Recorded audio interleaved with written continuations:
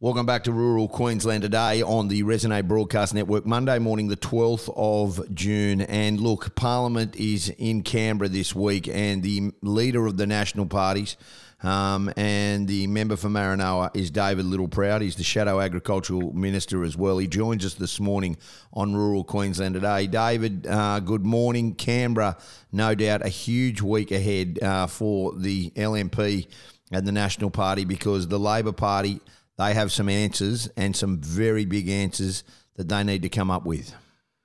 Yeah, good to be with you, Dobbo. And look, the revelations late last week and over the weekend raised serious questions about Caddy Gallagher, Penny Wong, but also Anthony Albanese and Tanya Plibersek about this Brittany Higgins situation.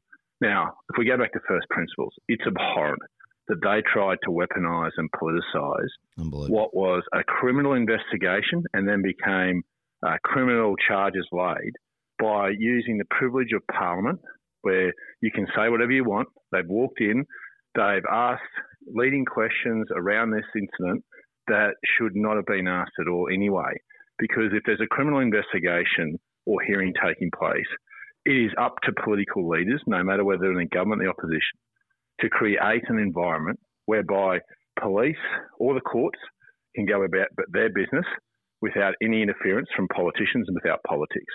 So that's first principle. But the fact that then Caddy Gallagher and Penny Wong knew about this and raised it in Senate estimates, where there was a conversation that said they knew nothing, but in fact had all the information at their lap, is a serious breach, potentially, of them misleading Parliament. Because Senate estimates is the same as Parliament. You can't lie in there, otherwise there's serious consequences. But then there's a further question that needs to be asked, and that is, on what circumstances is the Australian taxpayer paying out, believed to be $2 to $3 million to Miss Higgins, when their her chief of staff, had followed all the protocols set out by the Department of Finance in making sure that she had all the support and all the guidance and, in fact, encouragement to take this through formal channels. Why wasn't it, mate? Be an explanation. David, this is, and for people joining us, the Brittany Higgins case has dominated the headlines over the last week. And there has been revelations after revelations through media circles. We've seen text messages allegedly that have been sent. We've heard transcript. We've actually heard some recordings as well of different areas. But one thing that has become clear is that there has been some lies said.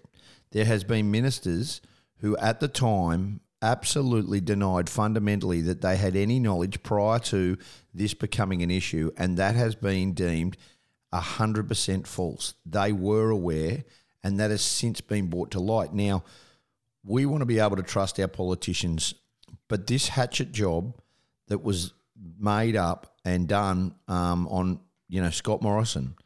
Now, we don't know what went on. I don't think anybody will know what went on between Brittany Higgins and Bruce Lehrman.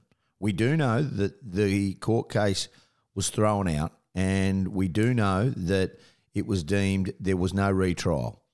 And from there was a settlement payment, and we don't actually know what for. We still don't. But it was buried, it was hushed, it was pushed through quickly, and there's no explanation. And the Prime Minister won't give an explanation.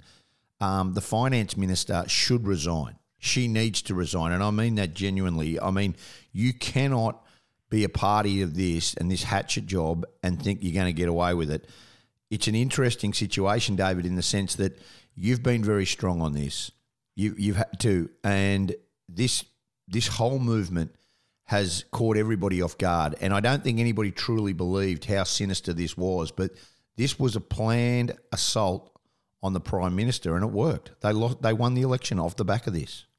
Yeah, look, Scott Morrison had plenty of faults, make no mistake.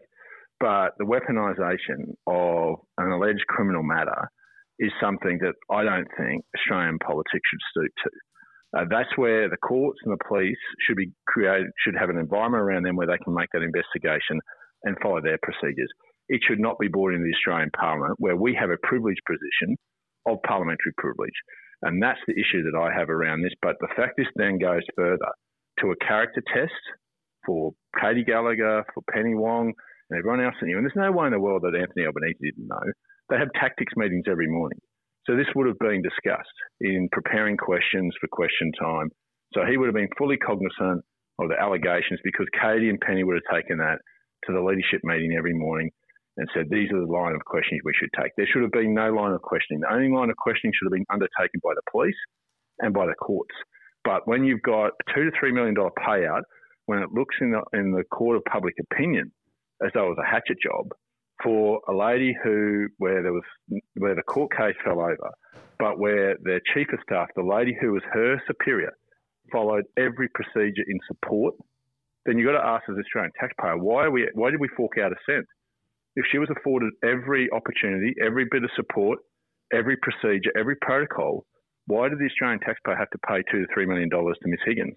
And there may be a valid reason for that, but we need to understand that and need to be transparent, because this is very public now, and the Australian people deserve the answers, not only around the protection of parliamentary privilege and the privileged position we're given, but also the taxpayers' money that has been used here. And that's something, if Anthony Albanese had leadership, he would come out and transparently show everything to the Australian people. Moving forward, David, what this has done in a roundabout way, and this is the dreadful thing about it, that any young lady or any man that feels that they have had something of this gravitas happen to them, why would they come forward?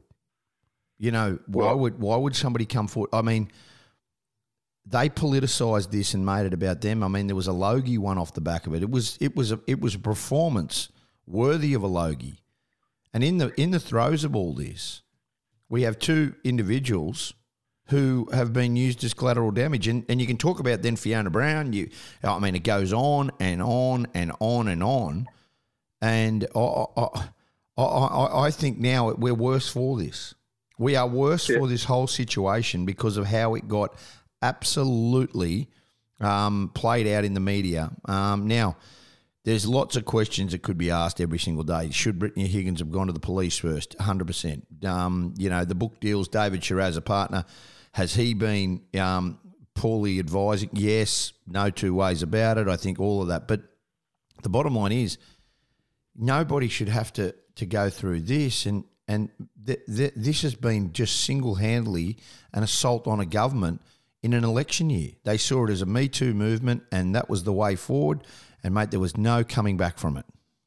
No, and, mate, that's exactly why politicians and Parliament should stay out of criminal proceedings, allow police and courts. And this is the fear, and this is why it's important that political leaders, myself, Dutton, Albanese, all draw a line that this can never be repeated, because you are exactly right. It'll be the victim of the future that will be too afraid to put their hand up because they see the storm that was created in this incident, that they fear putting their hand up. It should be done through the procedures of the courts and through police quietly investigating before charges are laid. That has served our society well. But the fact that Anthony Albanese, Penny Wong, Katie Gallagher and Tanya Plibersek all politicised and weaponised this to win an election, well, they won. They won. But the consequence is great. The consequence is great for future victims, but it's also great for our country. And you only have to look at this government and what they've been doing with your cost of living. So while we're all looking at Brittany Higgins, there's a whole lot of money being bled out of Australian people's wallets. And the opposition hasn't forgotten that. The National Party hasn't forgotten that. And let's make sure that the government hasn't forgotten that, because their policies continue to bleed money out of your wallet because of basically politics. That's all they're prepared to play. Yeah, and that's the biggest thing. It just should never have got to that.